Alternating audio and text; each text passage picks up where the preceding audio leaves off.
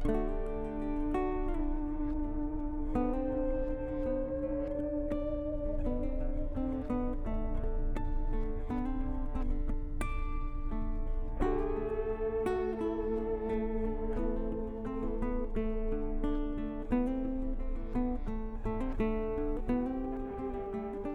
to Coffee and Change. I'm Bill Kirst. As a business professional, a U.S. veteran, a lifelong learner, and an active listener, I help others navigate, understand, and adapt to our ever-changing workplace and world. As a third culture kid, I call many places home. Presently, Seattle is where I explore my creativity through the power of words and images.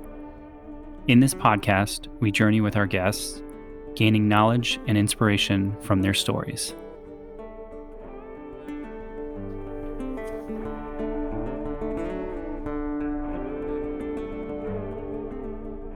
Welcome back, and thanks for listening. Imagine you had a great friend who you met in your 20s when you lived in the big city. For 6 years, you and this friend and her friends were pretty much inseparable. You made memories together, experienced heartbreak together, and at some point, life happened and you went your separate ways. Well, now imagine, after nearly 20 years, you get a text from that friend to let you know he or she was in town for a few nights and wanted to see you. What would you do? Would you thumb through the Rolodex of old times and try and book that favorite spot you used to go to for dinner? Perhaps you would try that coffee spot you loved if it was still open. Do you dare pull out that old dress to see if it still fits? See, nostalgia sometimes gets the best of you. And just like that, we are reminded that people change. And that's okay. Or is it?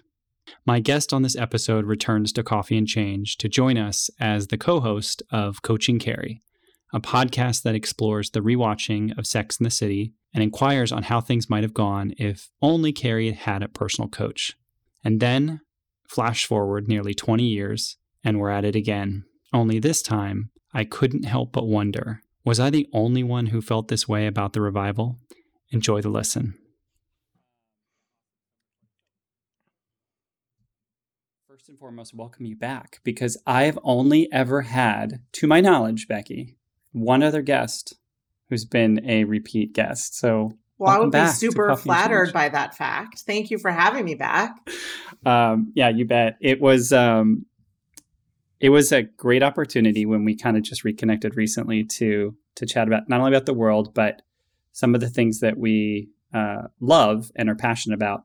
So now I'm actually bringing you on the podcast as a fellow podcaster. We talked a little bit about this in the last episode, but now we're going to talk all about it. So why don't you reintroduce yourself as Becky the podcaster and tell us a little bit about the podcast that you run and why we're talking today.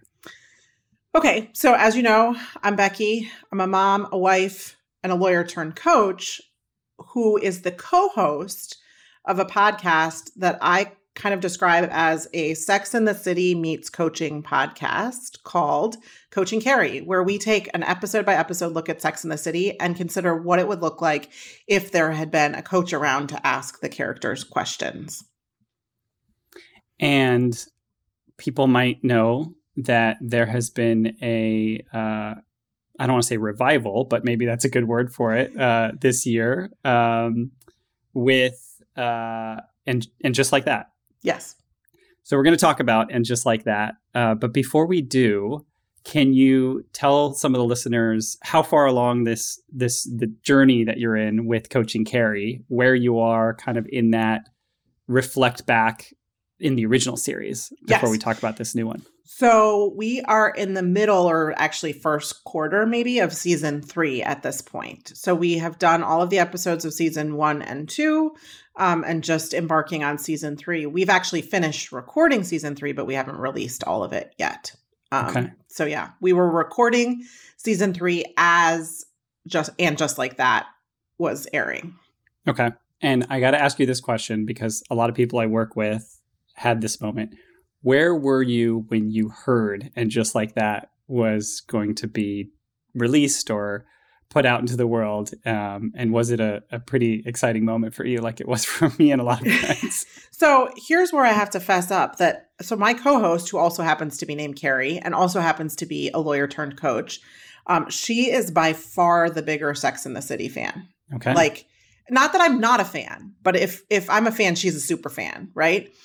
And so I think I had heard rumblings of it coming out, but it was really in our conversations actually about thinking about this podcast that I learned that it was coming. And it was like, I got pretty excited. It's like you find out that your friends who live out of town are going to be in town and you're going to get to see each other for the first time in decades. Yeah, like 20-something years. Yeah, it's pretty exciting. Yeah.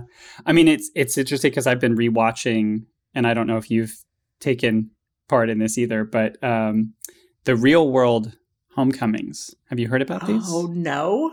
Oh, yes. I have to add this to your list. Like, I don't have time in my life for all these important things. So you remember Real World New York, the first season, yeah. Los Angeles, the second season. So Paramount Plus, MTV networks, they went back and they invited those original cast members.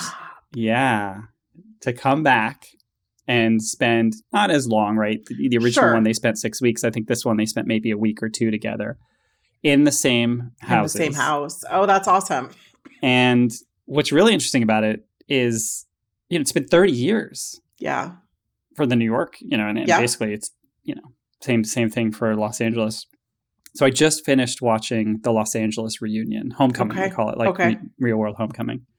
And it's just so interesting to go back and remember, firstly, like who we were when we watched those seasons.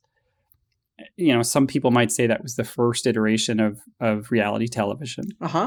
But then also who they are 30 years later. Yeah. And then who we are 30 years later. Yeah. And how the world hasn't really changed that much in 30 years. In 30 years. I know, right? It's like, it's so many, it's I don't know what the right, maybe it's like a Gordian knot. I don't know what the analogy I'm looking for, but it's like this like loop back on itself sort of situation in weird ways.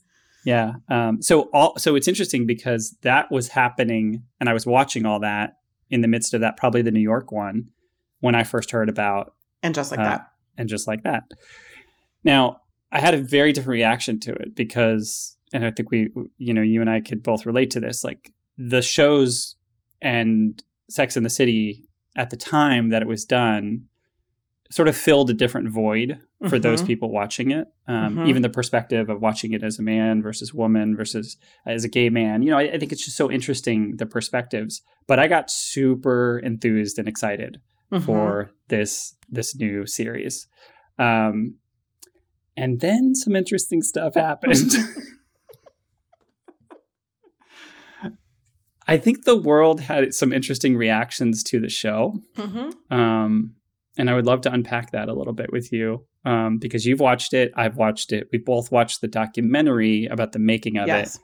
And this won't be a play-by-play, but I think we're going to hit on the highlights of what has generated a lot of conversation. Yeah.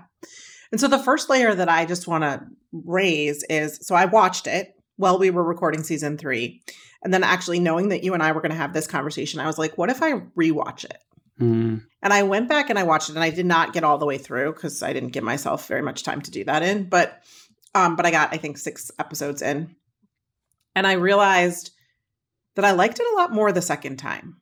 Okay. And here's what I think is part of why the reaction exists for a lot of people is, I said, it's like when you have your friends coming to visit you who you haven't seen in two decades and you have these notions of how wonderful it's going to be reunited, right? And then basically because of the expectations you've got, it can't kind of help but fail to meet them. And so I think when I removed the sort of like anticipatory expectation part, I was like, okay, now I can just actually just take this in for what it is. Now, I'm not saying it cleared up all the objections by any stretch, but I am saying that it felt different. Does that make sense? Like it didn't feel like such a, like this is all we get kind of a reaction. Well, even the way you described it, like I felt my shoulders drop when you said you watched it the second time and it wasn't with expectation, right? I wasn't, because I'll be honest, the first time I watched it, I was like, leaning forward. I had my favorite snacks. I had popcorn. I was ready to be inspired and Yep. moved and to cry and to laugh. And yes, those things happened, maybe Yes. not in that order. Yes. But there was also some unexpected reactions that I had. Nostalgia was one of them. Sure. And I think that was intentional. Yep. But I'd love to start kind of in the middle of this, if it was the middle of the series. There was a scene that you and I talked about when we first connected on this, that to me was the best scene of the entire series. Okay. And that was where it showed Carrie back in her brownstone, Mm-hmm. and she was working on the book. Mm-hmm. And the 4 seasons or 3 seasons went by Mm-hmm. in the window scene. And Mhm. Carrie's sort of heads down working on the book. And then the music changes and she's got a different bounce in her step. And it was interesting because it was the scene that had almost no dialogue. Mm-hmm. It wasn't all that complex, but it stirred all that nostalgia in me. And I realized what I missed was the old Carrie. And I think that's where, like, so when I think back to watching the very first episode when it, first aired of And Just Like That, literally probably and I was texting Carrie as I watched it. She had already seen it. My co-host, I was Carrie. live texting people too. Yeah. And I think I could pull up the text chain, and I think the majority of the texts were in the vein of, this doesn't seem like something Carrie would do. This doesn't seem like something they would say. They aren't acting like themselves. Why are they so different? Like, yes, it's been a lot of years, but aren't they fundamentally still the same people? Like, have they really changed that much? Why doesn't it look like it used to look? And I don't mean physically look, but like the interactions, the energy. Why is it so different? Mm-hmm. And so it was. I mean, I get it. I miss the old Carrie too. I mean, and I think it's one of the things that's part of the process for me was to realize that it's okay to say I miss the old Carrie. But also, if we fast forward to the documentary that was shot, about the making of it, there's a part of me that was also had this mixed emotion of I missed old SJP, right? Yes. I missed the Sarah Jessica Parker that I knew going back to Family Ties when she Yeah. Do Like you remember OG SJP. OG Yeah. SJP. And for people who don't know what Family Ties is, you can look that up. But she basically was the girlfriend to Alex B. Keaton. Yep. And so I realized, like, okay, you can have that. You can have that nostalgia. You can miss old school SJP and early days SJP and early days Carrie. And those are all the elements. But my brother gave me a great analogy, which I'd love to share with you. He said, look, you once bought a snow globe of New York City. You bought it like 30 years ago, right? And it was like the thing. You bought it. You loved it. It would sat on your shelf.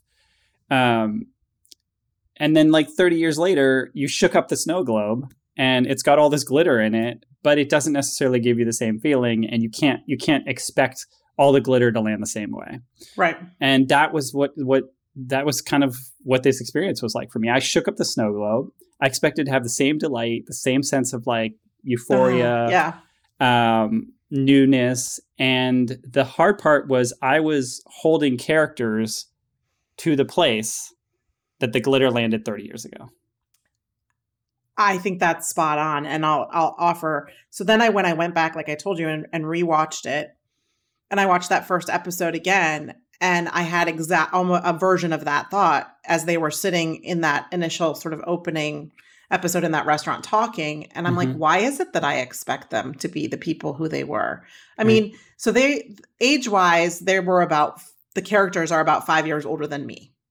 And so I'm like, well, shoot, who I was when I watched this show versus who I am now. Like, guess what? I miss the old Becky too. Mm-hmm. Like there are parts of me that I'm like, wow, I kind of let that part go. And so why would it be that they wouldn't also have sort of similarly evolved, gotten some sharper edges in certain places and smoothed out edges in others, and have different interests? And, it's delightful that they've kept this connection, but of course it's evolved too, because they've lived through a lifetime together. Yeah. And it was interesting, there were pieces that I didn't quite understand or pay attention to in the moment, but then watching the documentary, you realize certain things like where people sit around a table. Yes. I don't think I understood the patterns of Sex and the City until some of that was revealed, that it's not an afterthought. It's an intentional piece of, we want the viewers to have a slight discomfort with the fact that the way that they used to sit, they're not sitting, right? Because Samantha's not there. And we're going to talk about the Samantha piece because yes. I'm not sure. I still don't have clarity on that whole piece, but discomfort was part of the script. Mm-hmm. Some people might think it went a little too far. But in retrospect, I agree with you. It's like, were they successful making us uncomfortable? Mm-hmm. Was that part of the hook? Yeah. Yeah. Did they do a great, I mean, so like there's two ways to look at it. Like they failed to deliver on the glitter that I expected, or they warned me from minute one that the glitter was going to land somewhere else. And I better get used to that idea. Yeah. It's interesting too, because the HBO stuff is pretty fascinating. I don't know if you watched Succession, and we'll only talk about this briefly, but there was this last season, and I hope for those, if people don't want spoilers here, stop listening. Plug your ears or something. Plug your ears, fast forward to maybe 15, 20 seconds. But they showed us exactly who was, they showed us in the beginning of the season with the poster, with the image. Mm-hmm. They showed us the end. And I was like, I never even thought about that. So this aspect of what is still imagery doing for us? What is social media doing for us? What is the place of where people sit in a scene doing for us? I mean, all of those were very well thought through, and I have much more appreciation for it. But in the moment, I was very uncomfortable. I did not like what I was seeing. I did not like, we'll talk about the Samantha stuff. I felt like the Samantha through a text was a weird, I read that it's Kim Cattrall, right? Yes. I read that she wasn't going to be a part of it. I read all sorts of rumors as to why that was. I didn't spend any time on the rumors. I wanted them to honor that character in a way of okay, she's not here. But then they kept bringing her up in text message. And I was like, is she here? Is she not here? Carrie's talking to her, but through a text.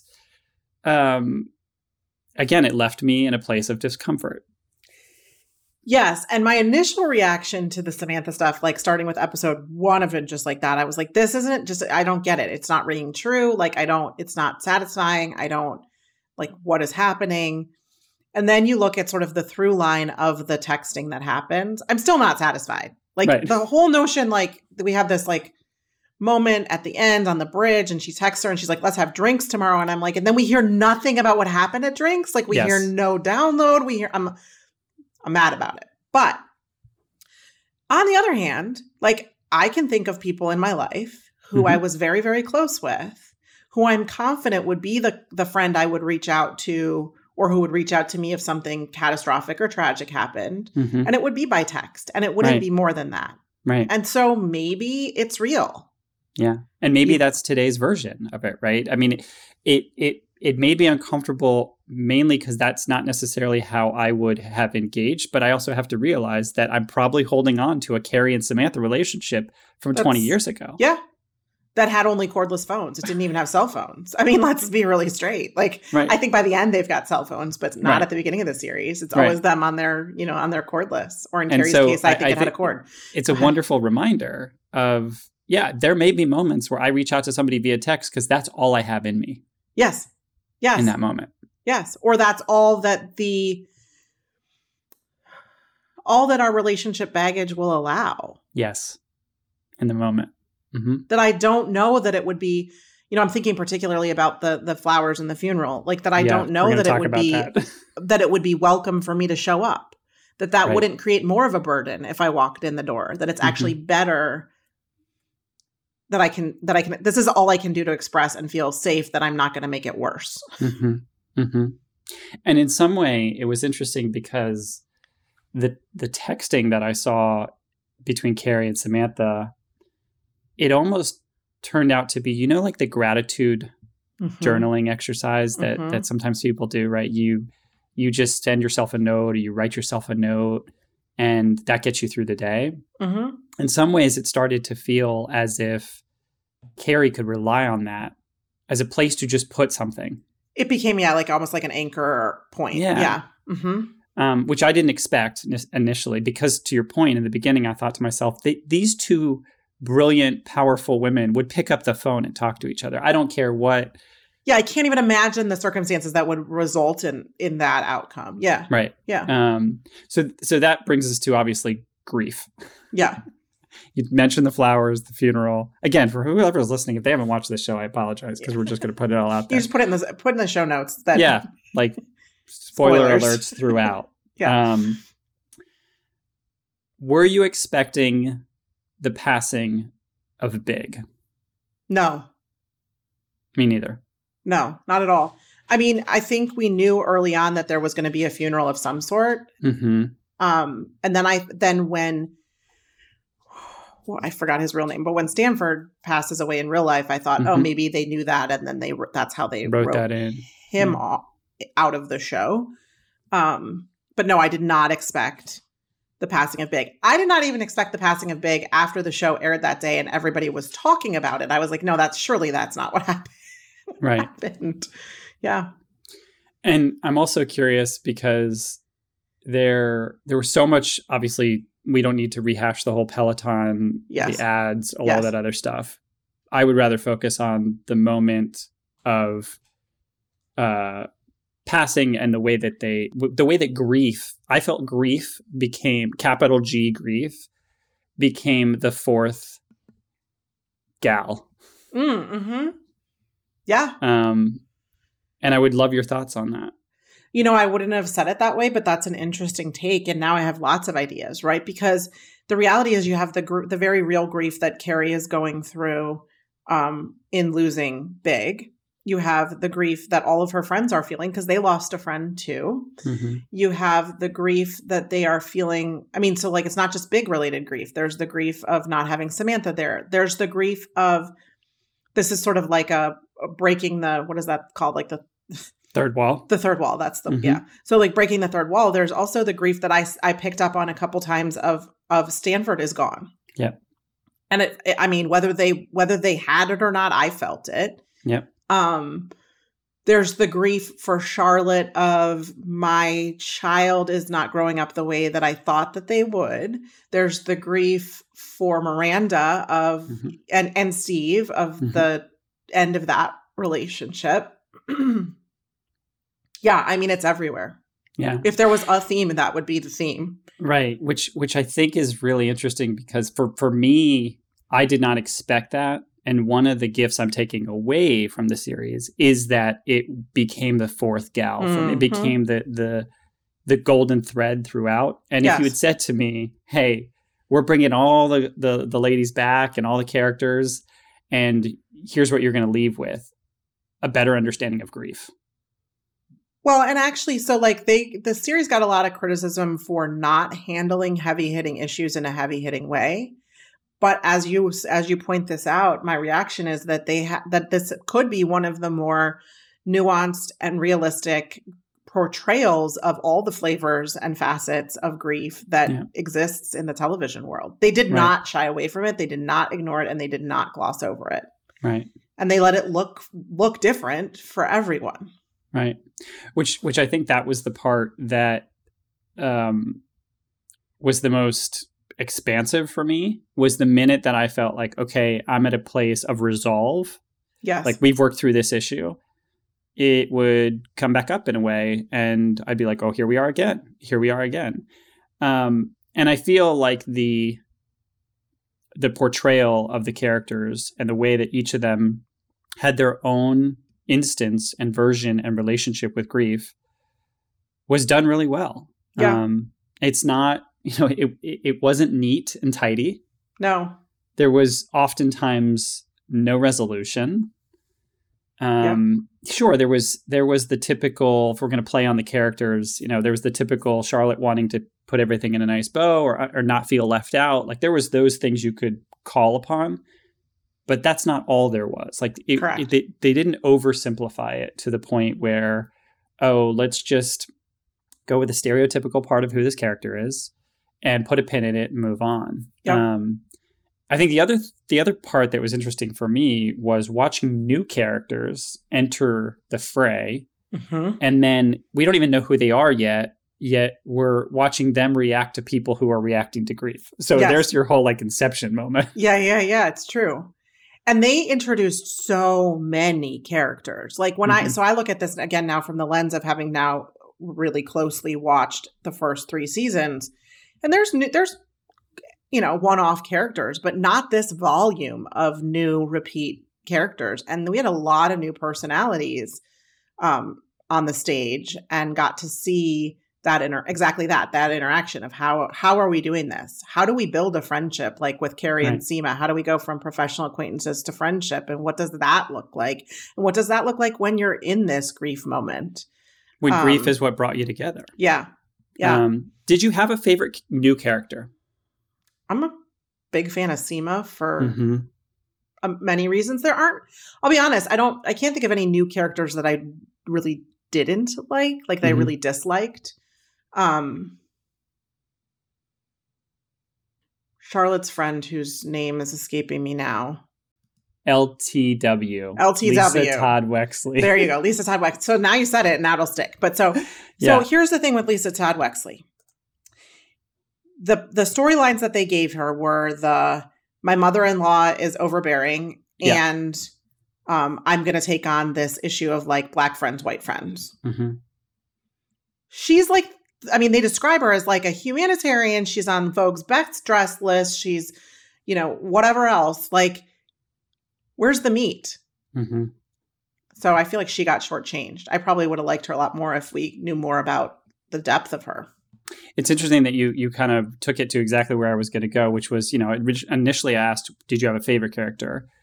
My next question was there a character you wanted to spend more time with? And it sounds like, LTW was one of those characters for sure. Well, I'm like curious about LTW because I don't feel like I have enough to go on. Like, I wouldn't mind having drinks with any of the new characters. I think, though, I already have a notion of what drinks with Seema would be like, and what drinks with is it Naya, the professor? Yeah, Naya. With Naya would be like, and I don't have the same notion of like what drinks with LTW would be like. Mm-hmm. For me, there was a character that was introduced to us that I immediately wanted to spend more time with, and that was the downstairs neighbor. Oh, I'm super curious about her too. Yeah. And like, I am like, thank you for raising that, because that's a storyline that pissed me off. I'm like, how are you going to introduce her? Give me just enough, but not really anything. And I'm like, what was that? Like, I feel like it was a drive-by. Like, what just happened? Well, especially because I think, again, if I'm going to go back to the snow globe analogy, right? Yes. You've got the snow globe. We've shaken it up. Like, she's back in the brownstone. Like, she's back in, and I have this sense of comfort and the glitter's landing. And then all of a sudden you introduce this downstairs character. Yeah. Pretty late in the script, I might say. And we have these notions of old school Carrie, but we now have this beautiful opportunity for Carrie to be the coach, to be the mentor. Yes, to actually like take this girl under her wing a little bit. Mm-hmm. And we have glimmers of it. And then I feel like they did nothing with it. Now, maybe this is a follow-on, I don't know, but I wanted there to be so much more there. Well, so here's what I mean, this is one of the criticisms that even on the rewatch, I feel like sticks with this for me. And it's like they took such a big bite. They tried to fit so much into this season that it's almost like nothing got fully chewed. And and I look at, especially starting back in the early seasons, one of the beautiful things that they did as a show was they moved the plot along enough that you stayed engaged, but they gave you these delightful little eddies to sort of be in and float in and take in what life looks like. Mm-hmm. Like these life moments. Here, your mouth was so full, like they tried to have life moments and plot moments, and it was like, I just can't even chew it all. I'm done, And so they could have subtracted. I mean, I could see a 10 series arc that the only thing of note that happens is Big dies.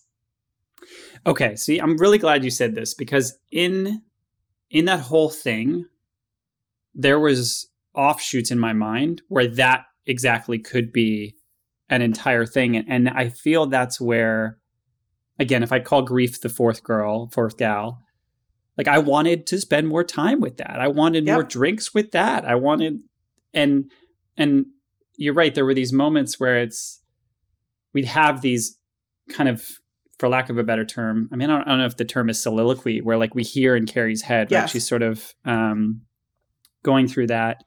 And then we are prepared as an audience and as watchers and as listeners to kind of be in that place of emotion where she took us.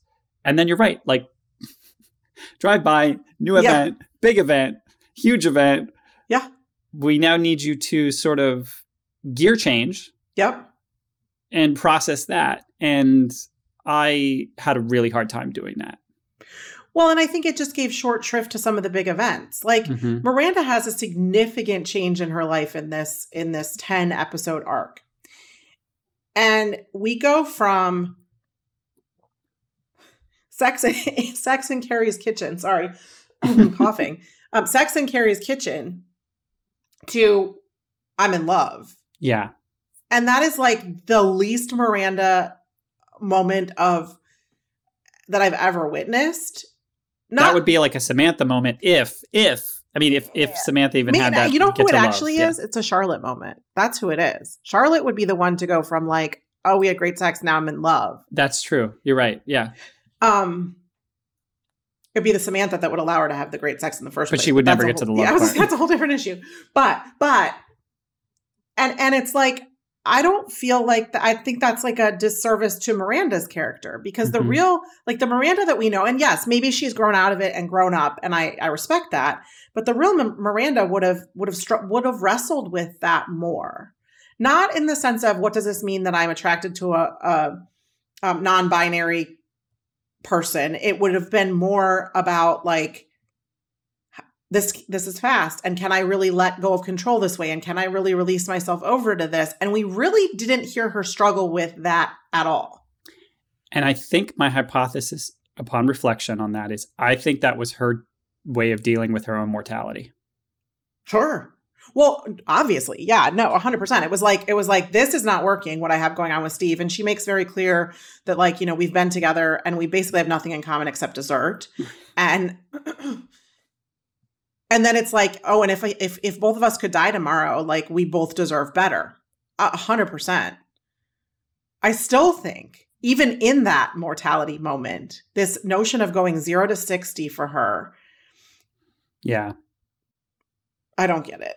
Well, and I've heard criticisms. Sorry, go ahead. I was going to say, so especially because this aspect of, on one side, we've got this person who may be dealing with, you know, her mortality and goes from, you know, this incredible moment of pleasure to I'm in love, right? And wanting to change everything.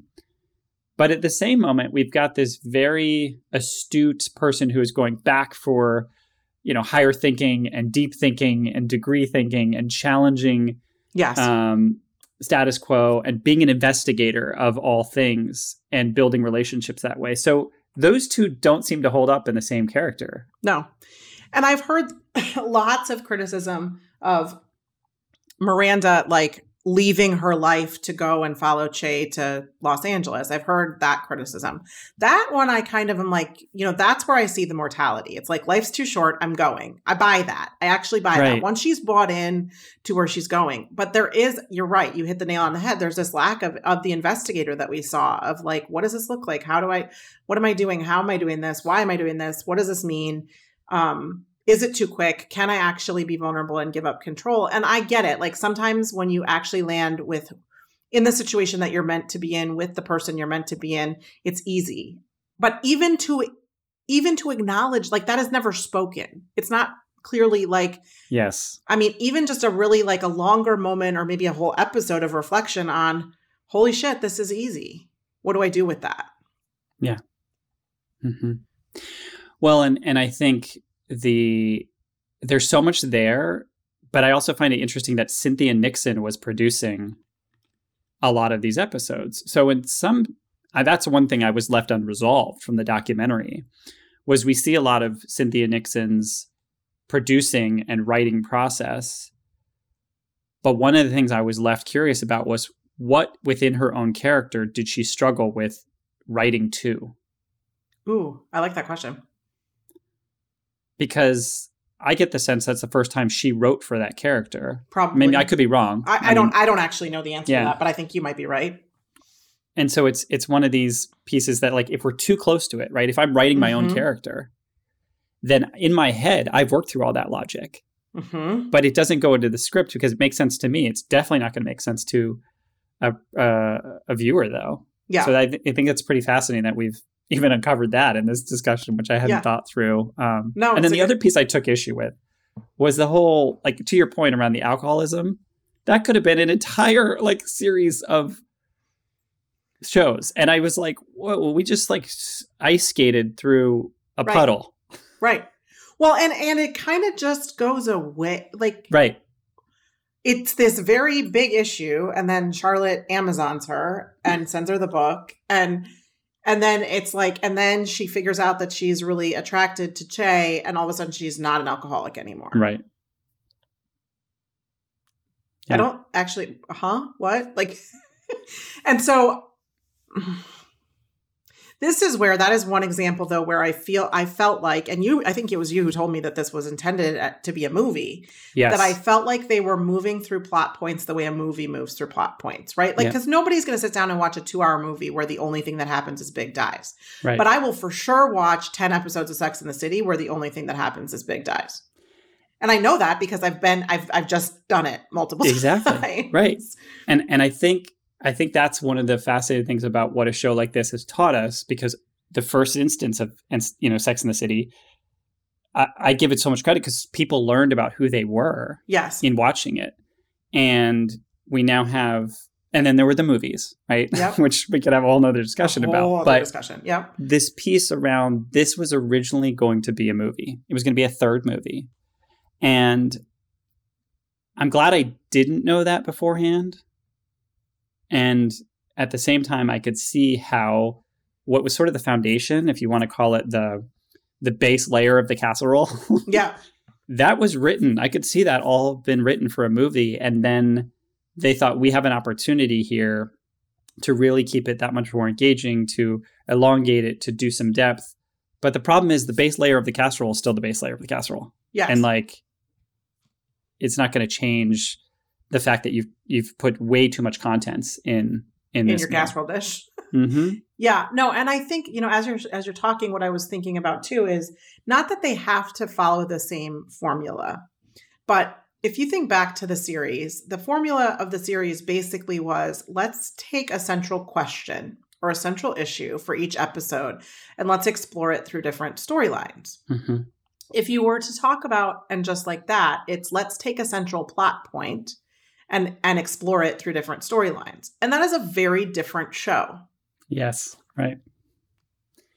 For better or worse, right? And I'm sure it's an intentional choice, but I think what I love, probably because this is where, look, I'm a coach and this is what I like to do, but I can at least through season 3 point to, this was the episode about deal breakers. This was the episode about self-worth. This was the episode. And you can kind of come up with these kind of pillars. And sometimes they very specifically come from the framing of the sort of question that Carrie is writing on for her column that week. Right. But even absent that, you can still kind of come up with these pillars that then are like a guidepost to really dive into how are the different ways you could approach this issue. And so I guess what we've got is like a 10 episode arc on grief with a whole bunch of excess ingredients. Yes. That's very well said. And I think the other thing that just kind of comes up in me is, I think if I could surmise the original series, as we call it, Pat, versus this sort of, revival and reboot or, reunion, whatever you want to call it. The piece that I got so much power from was the original series really rested on the quote to me, and I couldn't help but wonder. Mm-hmm. And to me, that always left so much, to your point, around character development or the way you move through the world, or just this natural curiosity of how are things going to work out and who am I going to be at the end of it. When you pin something on, and just like that, I wonder if we've taken that out, if we've taken that element of, and I couldn't help but wonder out of it. And there's this drive to land things and put a pin in things and resolve things. Mm-hmm. Because if I think back to the episodes that were most resounding to me, I remember the moments of I couldn't help but wonder. Mm-hmm. I don't really remember the little like pithy moment. and just like that, because they were oftentimes, I don't want to say afterthoughts, but they landed in a place where I was like, you could say anything you want after and just like that, and it doesn't matter to me, because the meaningful, the growth, the movement, the thought has already taken place. I'm cooked. Right. No, and so like I'm going to use your casserole analogy because I grew up in the Midwest, so I'm a casserole kid. Please. And like I think of the, I can't help but wonder is like the contents of the dish. And like casserole is always better with a crunchy topping. And just like that is like, is it going to be breadcrumbs? Is it going to be Parmesan cheese? Is it going to be fried onions? What's going to be on top of the casserole? Yeah. And just like that is a plot point. And now you made me want to go back to these 10 episodes and write down the and just like that, the 10 yes. and just like that. Because like one of them is like, and just like that, I was wearing heels again when she recovers from her hip surgery. I'm like, okay. And I mean, way more, just to be clear, I feel like way more than that happened in that episode. Right. Like, oh, and just like that, Miranda figured out she's attracted not just to her husband and cis hetero men. Right. Like, that seems important to have figured out, more important than heels, maybe. I don't know. Mm-hmm. I don't know if that's the same episode or the next episode, but you get my point nonetheless, right? Yeah. Like, but to your point, and just like that is a plot point. And just like that, Carrie and Big are together. And just like that, Carrie and Big broke up. I mean, we could go back and look at the whole arc of the season and come up with those and just like that. I'm going to do that now. Just wait. I mean, it just became so like resonant with me, because what really, and now I understand why I liked that one scene of the seasons changing. Yes. And Carrie being at the keyboard. Yeah. Because that was the manifestation of I couldn't help but wonder. Yes. Yes. Yes. And that scene is a great example to your point. So much of the good acting and the good moments in Sex and the City are nonverbal. Thank you. That's so exactly much. It. They gave the women exactly space to be in their space and in their feelings and in their experience. And that space, they did not have, how could you possibly have that spaciousness in the way they wrote this series? Which is why the closet scenes with Carrie and no words and no other characters, to me, were so powerful, equal to the light coming on. Yeah, that was a good one too. Yep. And even her they gave her a little space, like even her in the new apartment that she almost lived in. Just like there were some, but it's like, the proportion of space to chock full was off for me in the new series. And yeah, that's a big part of it. Yeah. I mean, it's, again, just talking through this, I'm getting way more than, like, had I, after I finished the series, had I basically gone with the sentiment I was experiencing at the time, I would have left it in a place of frustration. Yep. A little bit of saturation, disappointment, and feeling lectured. Mm-hmm. Well, and we haven't even touched on that part, right? So like that, so we don't have to go there, but I want to say one thing, which is, sure. I mean, they did what they've done before, and that is not a new feature of Sex and the City, I can tell you. And please, if you're curious, tune into season 3 of our podcast, because it is a absolute mess, because they try to do the same thing and do it very, very poorly. But what I do want to say is to bring it back to like real life and out of the show, which is what we do on our podcast and who I am as a person. It's a nice reminder about what happens when we get too attached to our expectations. Yes. Right. And we do it to ourselves all the time. All the time. We did it with the show. 100% we did it with this show. And so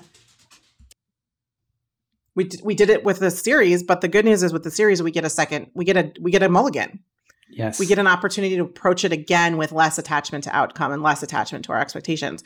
Life does not afford us in real life many mulligans like that. Yeah. And so I don't know. It's like my takeaway on a personal level is really to think about, like, when I have these giant expectations of a situation, I think how you enter is way, way, way, way, way more important than being attached to how you will feel when you're there or when you exit. Right. And I think about the intention that I went in with, right? The intention that we all went in with, that my colleagues and friends live texted me. Again, the intention I went in with, if people can picture this, I'm leaning forward, my shoulders are up. Anticipation. I'm snacking on stuff that's probably not good to eat at 8:00 at night or whatever. I did not go in with the right intention. And it is a great lesson. It is a wonderful lesson. And it makes me wonder about, like, gosh, I want to go back and rewatch not only old shows like this, but I think about shows that were significant to me in my life when they were, like Party of Five, when I was a teenager, right? I mean, if I go back and rewatch those, there's probably a lot of things I would take issue with, right? Yes. There's so many shows in the 90s that I don't think they could even air the same way today. Yeah. Yeah.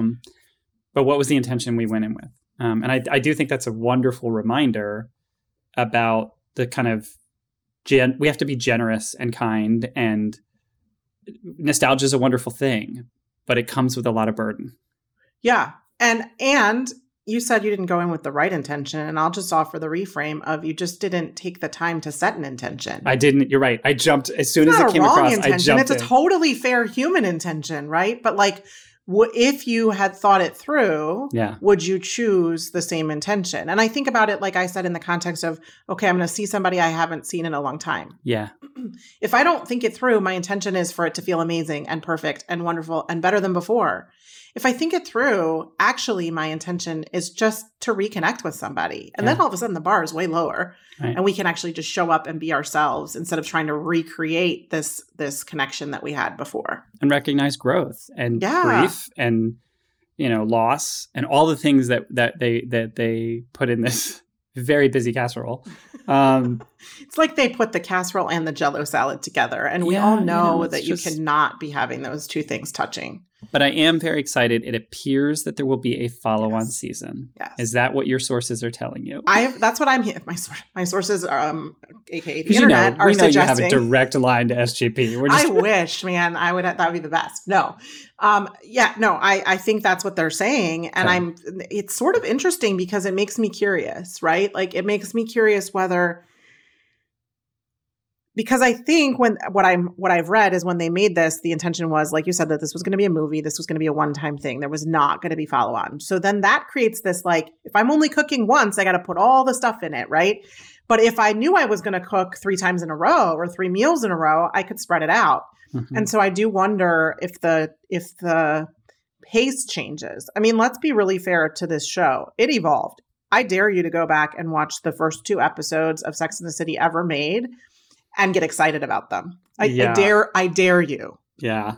I mean, they do this like whole man on the street format. It's so like it is just absolute. And look, I mean, I'll be honest. I dare you to go listen to the first 2 episodes of our podcast. Like, everything gets better and more refined as you do it. Right. So I'm super curious to see what happens next. And we all have the right to learn and grow and try and improve. Please. I mean, let's, right? Like, I hope that what we get is actually like a little bit of an unpacking and a slowdown and maybe some resolution to these things that we're so curious about, like the downstairs neighbor or whatever the next version of that is. Right. No, I agree. Yeah. Well, thank you so much for this unpacking.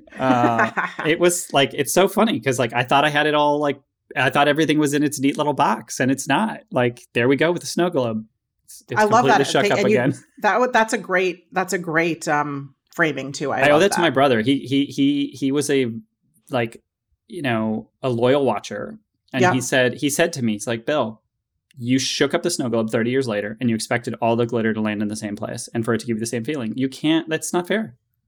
Well, and like, let's just take that analogy one step further, right? Like, if life is a snow globe, the glitter is never going to land where you expect it. Nope. So stop worrying about where the glitter is going to land. Right. Just stop, please. Just stop. Thank you.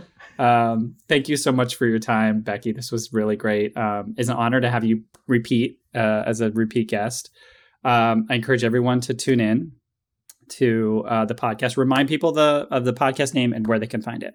So it is wherever you can find. I think we're on virtually every streaming platform at this point, and it is called Coaching Carrie, spelled like Carrie Bradshaw, Carrie. Thank you. This was so great to walk down memory lane, and then also give myself permission to, frankly, set intentions for shows that we watch as well. So appreciate your time, and thanks for joining us again. Awesome. Thank you.